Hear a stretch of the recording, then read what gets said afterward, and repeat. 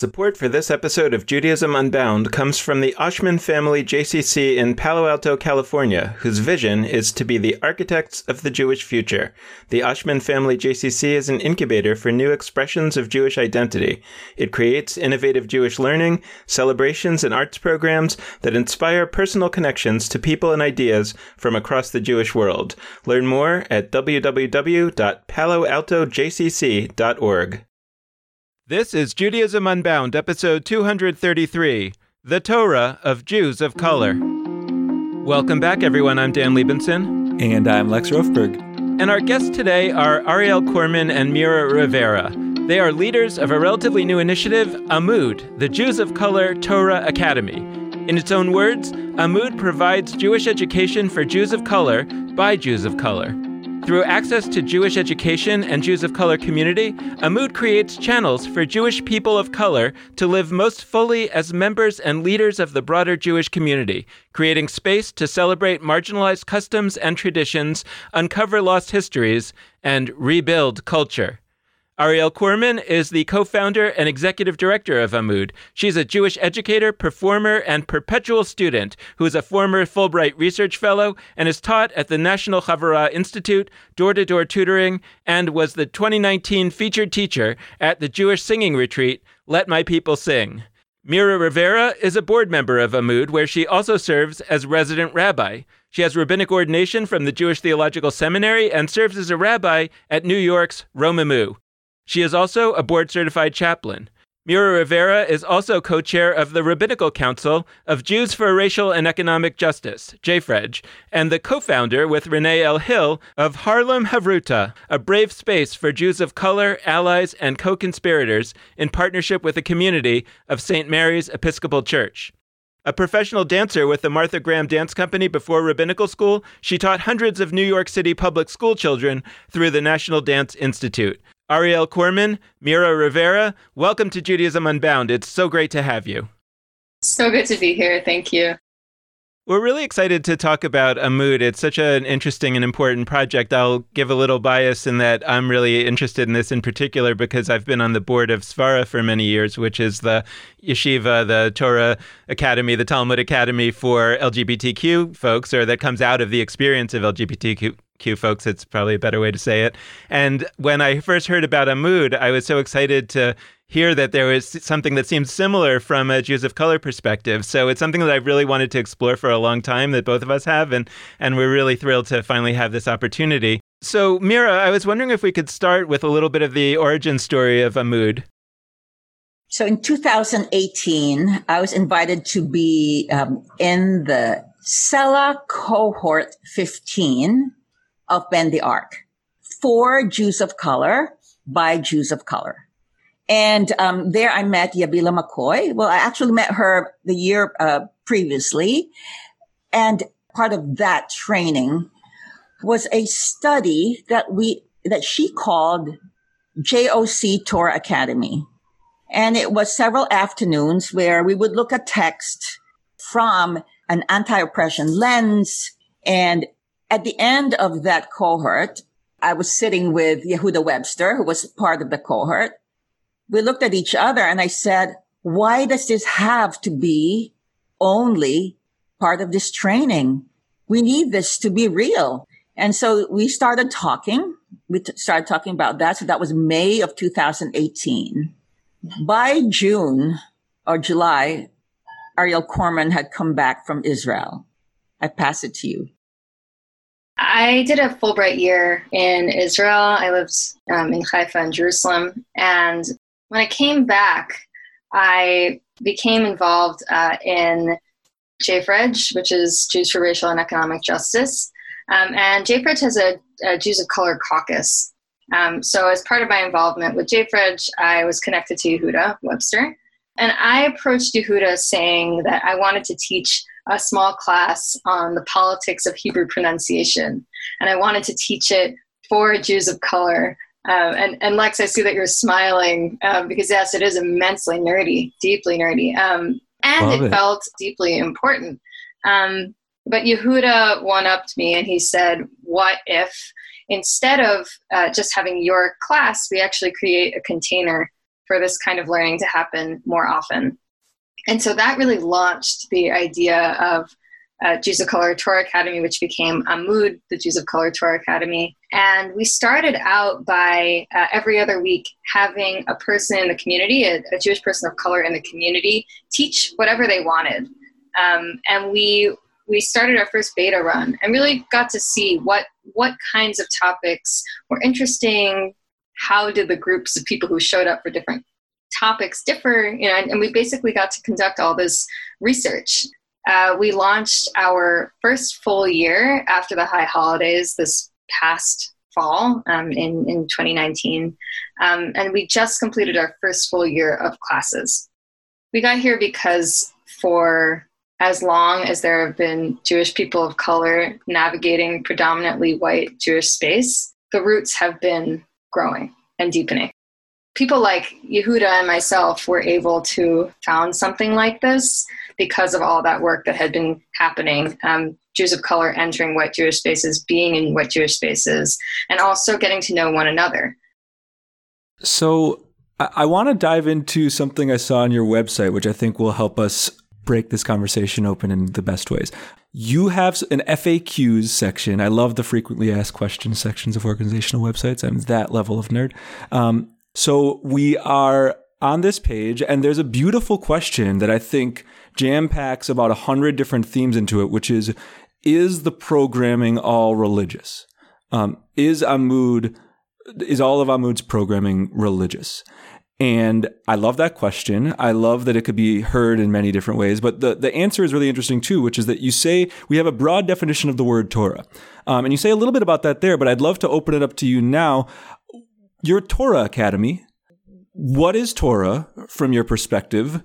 And how does that embed itself into sort of the day-to-day, week-to-week, month-to-month cycle of like what people actually learn and do through Amud? Torah is wisdom. And wisdom for us is both traditional text, the Torah, so the 5 books of Moses, that's prophets, that is Ketuvim, which is writings, other writings, and commentaries that have been made on those writings over the ages, anything that's been written in a Jewish language. And now we sort of get broader and broader and broader. I'll tell a brief story, which is that I was in the rare book room at Columbia University, which is just a magical place. I was reading a yeshiva student's notebook from Morocco in the 17th century.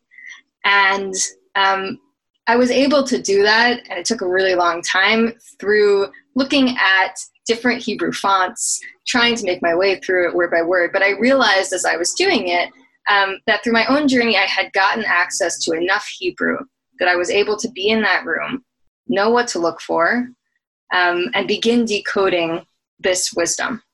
So in that moment, I really thought the canon is much bigger than I think it is. There's so much Jewish writing and moments of Jews engaging with traditional wisdom that is available. And so that is to say that I think the line between what is traditional writing and what is the lived wisdom of people in the community, it's a blurry line. And I think that there's a continuum. So at Amud, Torah also means wisdom that comes from a person's life, particularly wisdom that comes from a person's life in conversation with traditional text. What is traditional text? That's a big question. And I think we've been limited, particularly in the Ashkenazi-dominated white Jewish world in America. We've been limited when we think about where we derive authority when we look at a text and what is canonical. I remember this one incident at Romemu where I work. And it was during a time when we had just moved into the new Romemu Center across the street from the church where we have davened for many years. And so every time we would do a service, we would have to bring Torah back and forth, right? Back and forth across the street, across West 105th. And so that for that evening, Rabbi David had said, we don't need to do the traditional service. We will dive deeply into some of the texts do some chanting. Then lo and behold, through the service, and he said, and now we will stand and open the Torah, open the Aron Kodesh. And when we did open the Aron Kodesh, it was empty. And we were like, oh my gosh, we forgot to bring the Torah from across the street. We didn't know we were going to actually use it that evening. And when that happened, we all turned to each other in a circle and we did the Baruch to each other. So that realization of Torah as being held in the people in the room is palpable. And we do bring the narratives of our people. We make time for the narratives of our participants. It is not a waste of time. It's not like, tick, tick, tick, tick, tick, tick. We really have to move on with the program. We make space for that because oftentimes in non-JOC spaces, really, there's no time for us. You raise your arm and then somebody says, great question. Let's put that in the parking lot. I waited 10 years, 15 years. When we talk about a Jews of Color Torah Academy, what is it that a Jews of Color Torah Academy needs to accomplish that isn't accomplished, for example, by having Jews of color in other Torah academies? B'nai Lappi talks about a sort of Prometheus story where she went to JTS. I think of it as like to steal fire from the gods. She talks about to steal Torah from the movement that wasn't accepting gay and lesbian Jews. But now, in a time when gay and lesbian Jews are being accepted, right, there still is obviously a need for an LGBTQ Torah Academy. Svara is doing better than it ever has before.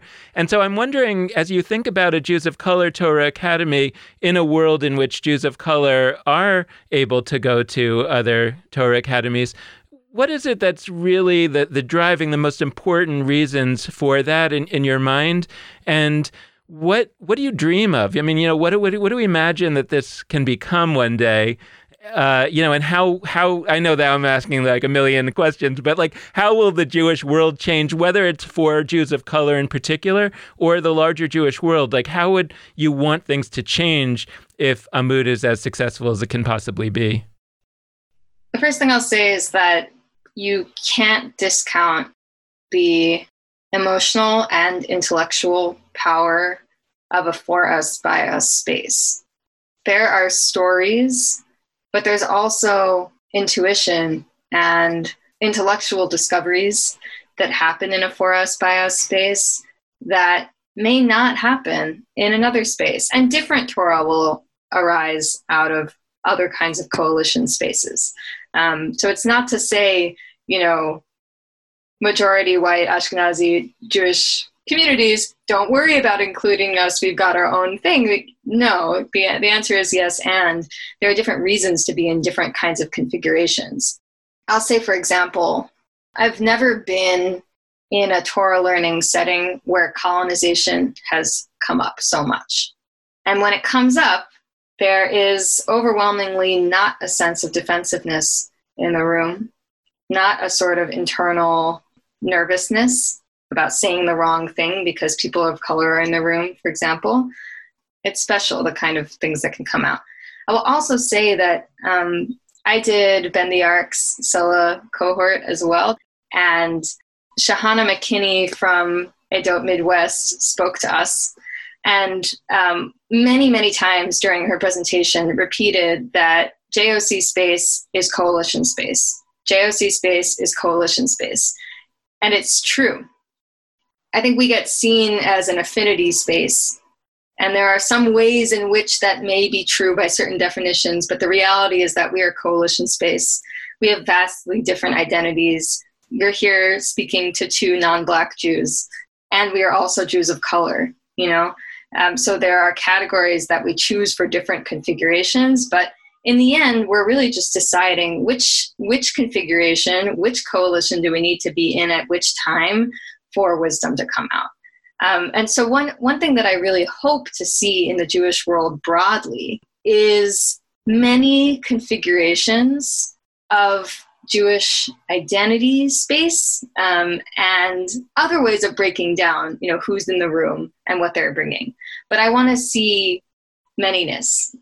We started out our year at Amud talking about the Erev Rav, the mixed multitude of people and peoples who cross the Red Sea. What does it mean to be an Erev Rav even when everybody in the room is Jewish?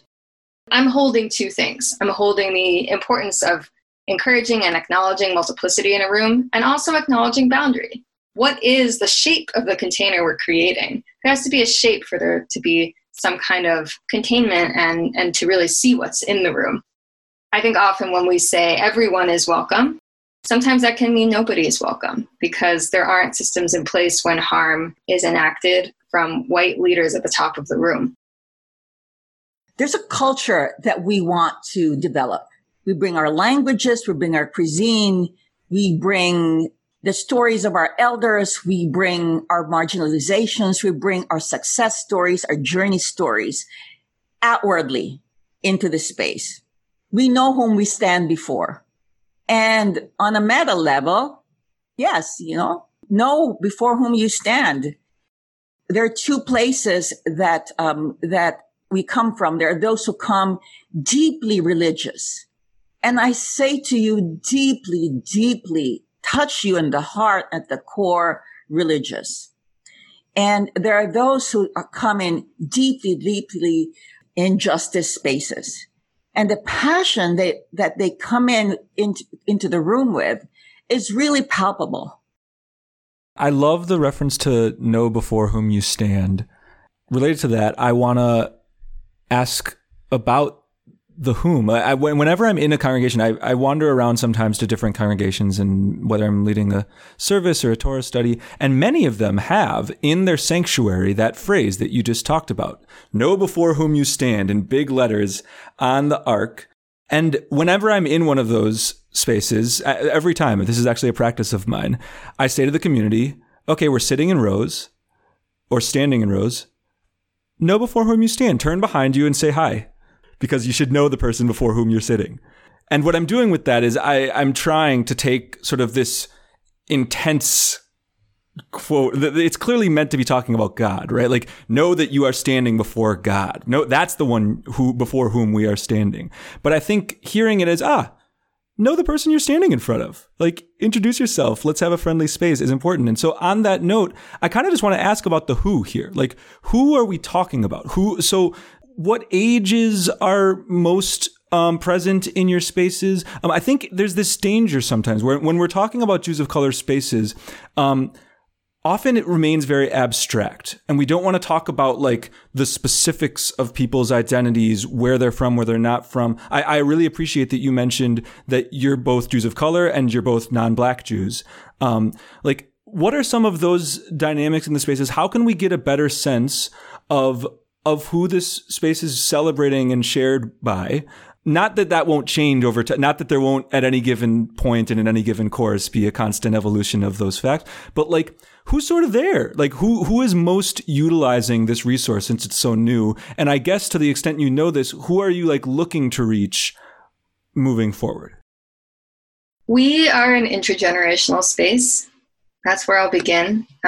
We have elders who show up in our space. When we were meeting in person before the pandemic, we had people coming sometimes from definitely other boroughs, but from other cities. People would travel to get to Amud because there hasn't been a space like it. And that's not to say Amud will always be the only space, or Amud is by no means the only Jews of color for us by a space that is in this country. And we celebrate and are so excited by the development of every JOC organization that pops up. But there's still a hunger, and people came from a long ways away. We also have younger folks. We're currently in an adults-only organization. That's where our capacity is right now. And also we're lucky enough to have other organizations in our world like JMN, the Jewish Multiracial Network, that specialize more in family programming. So we don't have to do everything. So we're an adults-only program currently, but that doesn't mean that a teenager who's interested in coming and feels good coming is not welcome. We have queer participants, trans participants, disabled participants. And actually, a goal for this year is to increase our accessibility further. Before the pandemic, we were already partially in person and partially on Zoom. And we were experimenting with ways to make that work better, to have some people in the room and some people on Zoom. So it's interesting that I now hear lots of people talking about how that might work moving forward as potentially certain places reopen. So accessibility is a core value for us. Our board is not a traditional board in that its main role is recruitment. We're stronger the more people we have and the more engaged our people are. Fundraising is obviously extremely important. We live in a society where that is so, but we're also really trying to invest in our relationships. So our board is comprised of folks who have varied identities. We have Black Jews in leadership, and also the task of being a space that recognizes anti-Blackness and does everything in its power to be a pro-Black space is something that I am taking really seriously as a non-Black leader. And I will just say that we are striving to be that. Can I claim that we are perfect? Absolutely not. But I can claim that I am accountable to Black Jews in the community and in the Amud community, on the Amud team and beyond. I will just also say that we try to be as financially accessible as possible. So all of our courses are fully sliding scale. If you can pay $0, you pay $0. And that's a commitment that we have in all of our programming. That is essential to me, especially, not only, but especially in JOC spaces where so many Jews of color have been economically disenfranchised on this land. And that's a task then, on the administrative end that we have to uphold and make sure that we're in a good place to be offering that always. So there was one evening, I remember, there were 3 parent and child configurations in the class. It wasn't planned. And one of the fathers who had come because his daughter invited him said, I had given up on Jewish spaces. It's really, really moving to see on their own, they're coming because these parents are coming because their children are excited, right? Their adult children are excited and want to just fortify their Jewish identity and their Chinese identity and their Caribbean identity, right? And this was a place where you will not be othered when you walk into the room. Well, how Jewish are you? That is extremely exhausting. It drains us. It cuts us off at the knees. It is traumatic. And when it happens in Jewish spaces, it is like a double slam onto my shins because I just want to pray and you just can't. Another question though about who we are in this space. People say, well, do you have children's programming? We recognize right now that other organizations like B'chol Lashon are better with young people's programming. And so we just say, we would support you. We would send our people to your camps, when we go back to ye old camp mode. But also certain needs have arisen. For example, when COVID hit, we heard of this young Jew of color who was on his way to Israel to become a bar mitzvah at the Kotel, and he couldn't. So we were asked, could we arrange a bar mitzvah for this gentleman, for this young man? And we did. So as per the need of the community, we will do ritual and we will respond.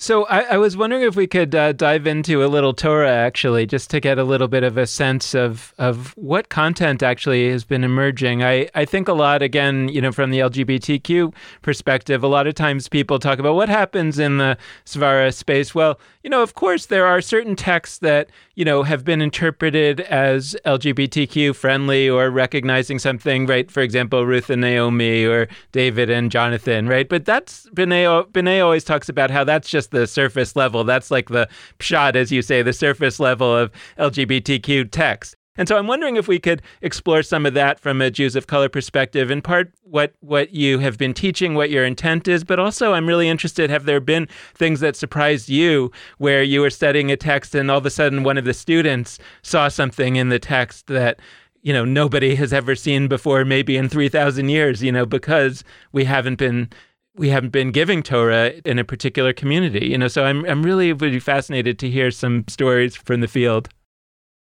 Recently, in a Parsha study, a gathering to study a specific section of the Torah, we read Parshat Pinchas, which is a Parsha that includes an extremely brutal murder of a Midianite woman, Cosbi, and themes of ethnic identity, inside-outsider, colonizer, colonized, are extremely strong in this moment.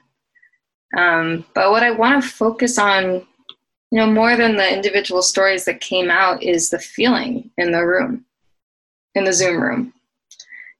Before anyone spoke or responded to the passage we were reading, there was just this really deep, solemn feeling. And you could see the faces of the people in the room. And just the energy was extremely low and reverent. That feeling, if we were to sort of dive into that feeling, to me defines so much of what Amud is and can be. Even Jews of color whose families have been Jewish since before anyone can remember may find themselves, and often find themselves, proximate to the experiences of non-Jews entering Jewish space or assumed to be non-Jewish. And so I'm still holding that energy from the room. I'm still holding it. I'm still holding the pain. And also the elation that I also felt in the room, that here was a space where the pain could come up and it could be heard. A brief content warning. We're about to hear a fairly graphic and specific description of that instance of violence by Pinchas towards Zimri and Cosbi in the Book of Numbers. So to even set up that study of Parashat Pinchas, showing this couple, this forbidden relationship, and this image of, yes, that a spear would be thrown through the woman's reproductive organs to spear them.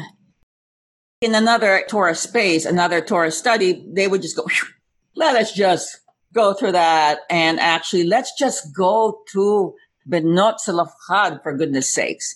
This narrative of the daughters of Zelofhad standing up for themselves and claiming their right to inherit. Because that's the easier part of that Torah reading. But no, we would actually sit with this. We sat with it. And it was, like Ariel said, it was sacred space. I feel the need to just broadcast to the world, since you brought up Parshat Pinchas, you brought up this really important moment in the Torah cycle where you mentioned how the energy of the room changed and there was a reverence, there was a recognition that this was a pain point for people. I mean, at the beginning of that Torah portion, it's not only that this terrible murder happens, it's that God is pleased about it. And it's a really catastrophically hard Torah portion. I thank you for bringing up how it can be hard from the vantage point of a Jew of color. As somebody who is in an interfaith relationship, it's also really hard from that perspective. And I feel like the need to say to anybody leading a Torah study, I actually led a Torah study on Pinchas myself this year, just when it rolled around. And I had a choice of leading. It was during my week-long summer intensive with my rabbinical school online. And I had a choice to lead anything. I could have led all sorts of services on Shabbat. And like, I signed up for that Torah study because I was like, if I don't do it, I am nervous that somebody leading it is going to do what you described and just sort of not recognize the deep pain of that moment for so many people in the room. And so I was like, that's what I'll volunteer for that thing. And so to anybody who's ever approaching that Torah portion ever, like, odds are in your room of Jews and their loved ones, there are a lot of people who are feeling immense pain at that moment. And if you don't notice it, and if you don't name it, and if you don't really sit with it, you're doing a disservice to not only the people who feel that pain, but to the people who don't, to the people who haven't been opened up to their friends and family members and loved ones that are feeling that pain. So I just wanted to say that as a statement, not as a question. I hope that that's okay to put that in. Now the question, different note. Also on the who questions about who is a part of this space and all that. We've been doing this great unit on looking at different organizations by, for Jews of color. And one thing we haven't explicitly talked about so much that I really think we need to is there's this assumption out there that people hear Jews of color and they assume not Ashkenazi. It's like two separate realms of our mental, it's like if you, however our mental accounts work or mental circle, like Jews of color are over here in our heads, Ashkenazi Jews are over there in our heads. And the reality of it is definitely not that. There are a ton of Jews of color who are Ashkenazi. And I am curious how that, like, and Ashkenormativity is still a huge problem, of course. But how does that element of who's in the space influence how you approach various issues, whether that's if a Yiddish something comes up, whether that's like, how does that play into a space that is for Jews of color, some of whom are Ashkenazi and some of whom are not? I think it's really interesting to address this really now as a family, because here we are actually, we are that kind of family. So I converted and I married an Ashkenazi person. And as I was applying to rabbinical school, so way forward, right after my conversion and my kids had been born and all that, a rabbi who was on the preliminary interview asked me, so exactly where did your family come from before they came to the United States and before your ancestors got to the Philippines? Right? So I said Spain. Definitely from my grandmother's side, from my maternal side. That's 3 that I was already managing. A person who converted, a person who thought, oh, out of spiritual yearning, I want to convert, even if my boyfriend then said, you don't really have to do this. And then being a ger. A person who converted. In Jewish spaces. And I say this very clearly, ger, because they let you know you were a ger. And I was like, cool, no problem, lots to learn, lots to do. I got a long life. And then marrying into an Ashkenazi family where the Ashkenazi needs and history, I embraced to the point that in rabbinical school, people were like, why are you bringing this stuff up? When I lived the Shoah, the Holocaust, I lived that heritage, right, because of my marriage. And then Ariel Korman.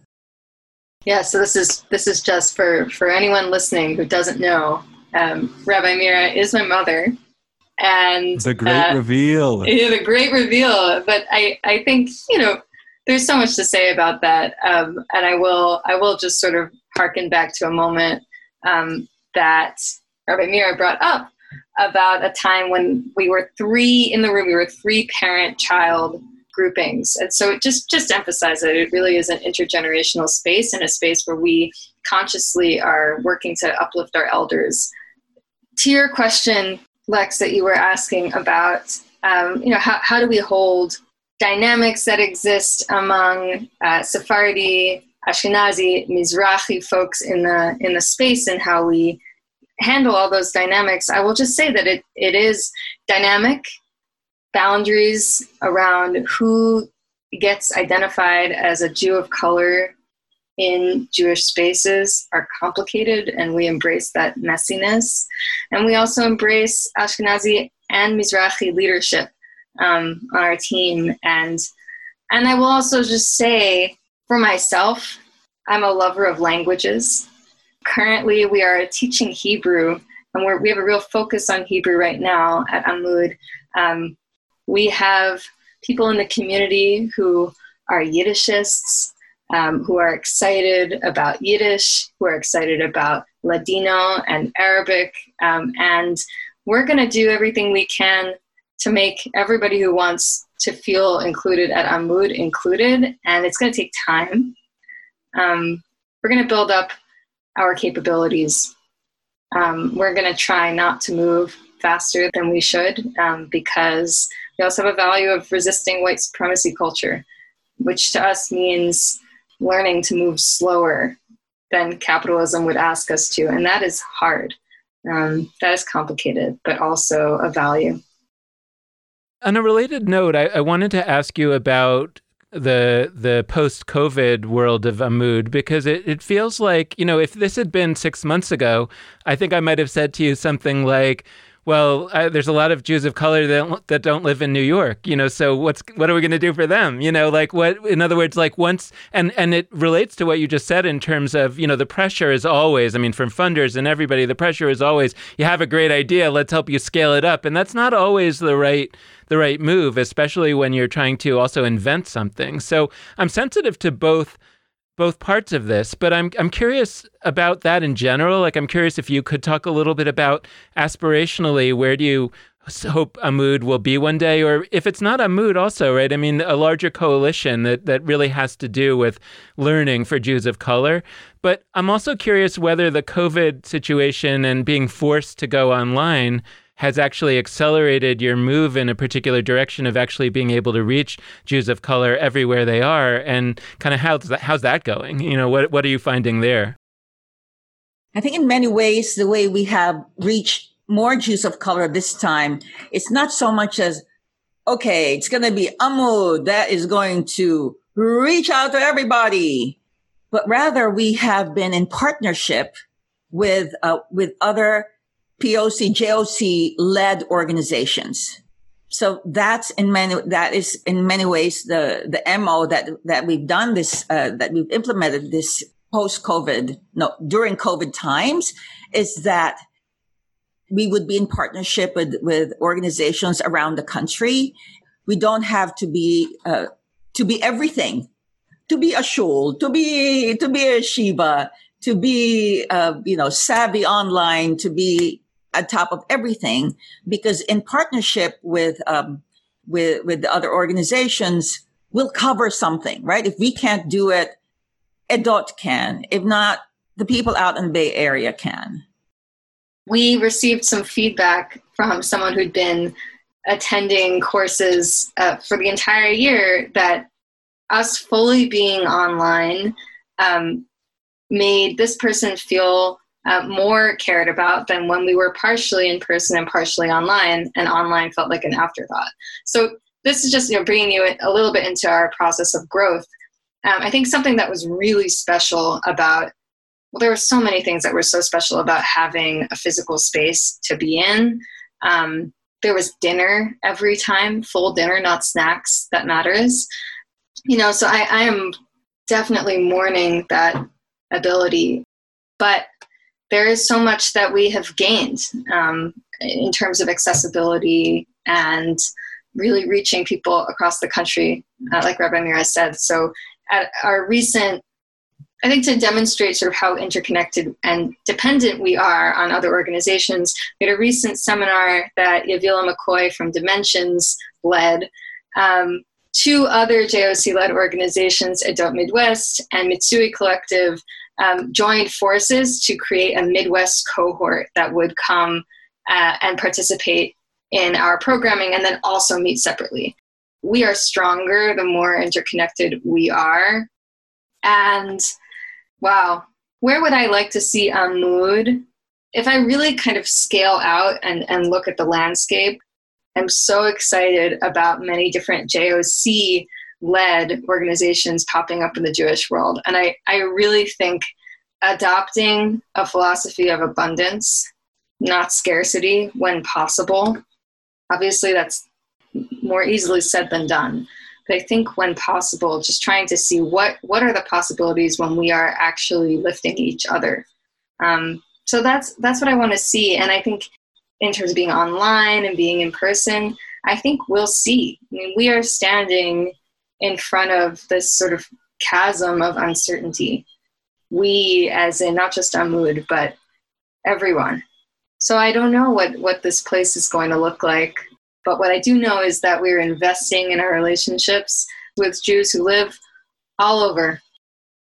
Mira, I'm interested in a question for you based on your experience going to rabbinical school and just sort of this question of like from the other side of this deep learning journey. I'm curious, could you describe in some way your aspirations as to, let's say, content, meaning like, what is it that you imagine, one day, however many students there may be, whether it's 100 or 1 million, what is the hope that you have for what people are really learning, what they're engaged with? And, as you sort of think about a curriculum, I guess I'm asking. Maybe like two-pronged or maybe, multi-pronged. Yes, I do want to see some of the traditional learning, which is really learning the Hebrew, learning the concept of meforshim, of commentators, and yes, bringing in rabbinic literature, and also like seeing like, wow, yes, in the same way that our rabbis found stories to be compelling, I see the same thing too, that our students would be compelled by stories, by Agadah. So seeing that there are replicable models, but also power dynamic studies. And I personally would like that language to flow from my lips in the same way as text will flow.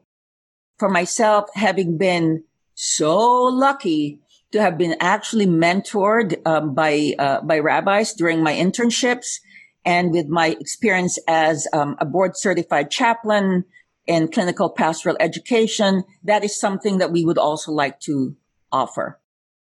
Anybody who listens to us frequently will know that one of my fave things is titles of things and names, titles, various signifiers. And I try very hard not to let any new organization pass on by an episode without telling us the backstory of their name.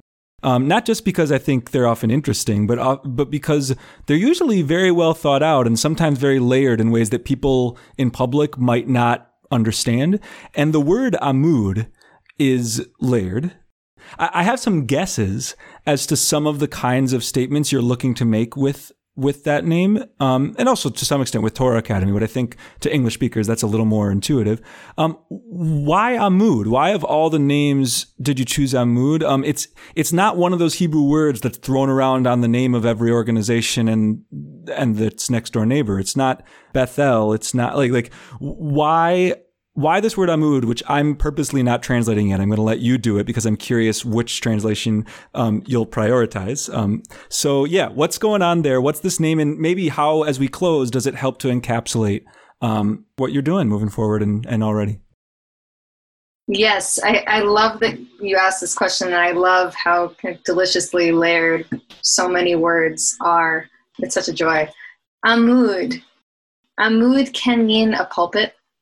This is the lectern. This is the place from which new wisdom comes. Amud is also a page, right? So that's an allusion to the learning that we're doing, and also the idea of a new page. What does it mean to continue to write the story of the Jewish people with a new page? And I also will just highlight the meaning of Amud as a pillar or a column. If the Jewish people is a structure, then we need every pillar and every column to be solid, cared for, repaired when it's broken, loved, tended to, right? And if it's unstable, it will fall and the entire thing will come crashing down. So that really is an allusion to our interdependence. I'll leave it there for now. And we are a mood in the world these days. We have become a Yes, mood. I was just going to do that. I do the interlingual things all the time. That's beautiful. Especially given the layers of mood as a one-word phrase in like contemporary online culture as a comment. Like, love it, love it, love it. Thank you both so much. Everybody, go to Amood's website, learn what they've got going on.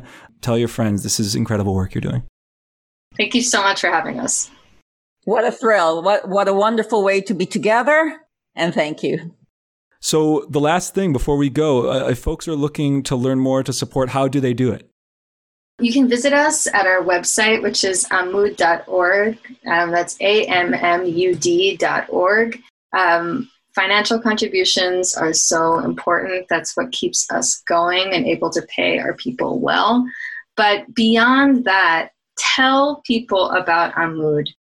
Join, if you're a Jewish person of color and you want to be part of us and you've got questions or whatnot, reach out. We'd love to have you. And also, if you're not a Jewish person of color, still spread the word to your networks. You don't know if maybe it's not the thing that your friend who's a Jewish person of color wants, but it is what their sibling wants. We're really, really trying to get the word out to as many Jews of color who could benefit from this space. So don't be afraid to spread the word, even if you're not a Jewish person of color. We'd really appreciate that. Absolutely. We encourage you to spread the word about Amood. Head to amood.org, AMMUD.org, and let your friends know, let your family know, let everybody know that this exists so that their work can spread its wings and reach as many folks as possible. We're going to close out this episode in the same way that we always do by encouraging you to be in touch with us, and there are a wide variety of ways for you to do that. First, you can head to our Facebook page, Judaism Unbound. Second, you can go to our Twitter feed at Judaism Unbound. Third, you can go to our website, judaismunbound.com, and also you can check out our other website, jewishlive.org. And last but not least, you can hit us up via email at dan@judaismunbound.com or lex@judaismunbound.com. We also just recently launched an Instagram account, so we really hope that you'll follow us on there. Also, just Judaism Unbound is our name. That's our name on pretty much all of our social media. And the last request we'd make is that if you're able to, we really deeply appreciate any amount of financial support that you can send our way. And you can do that via judaismunbound.com/donate or jewishlive.org/donate. So thank you so much for listening. And with that, this has been Judaism Unbound.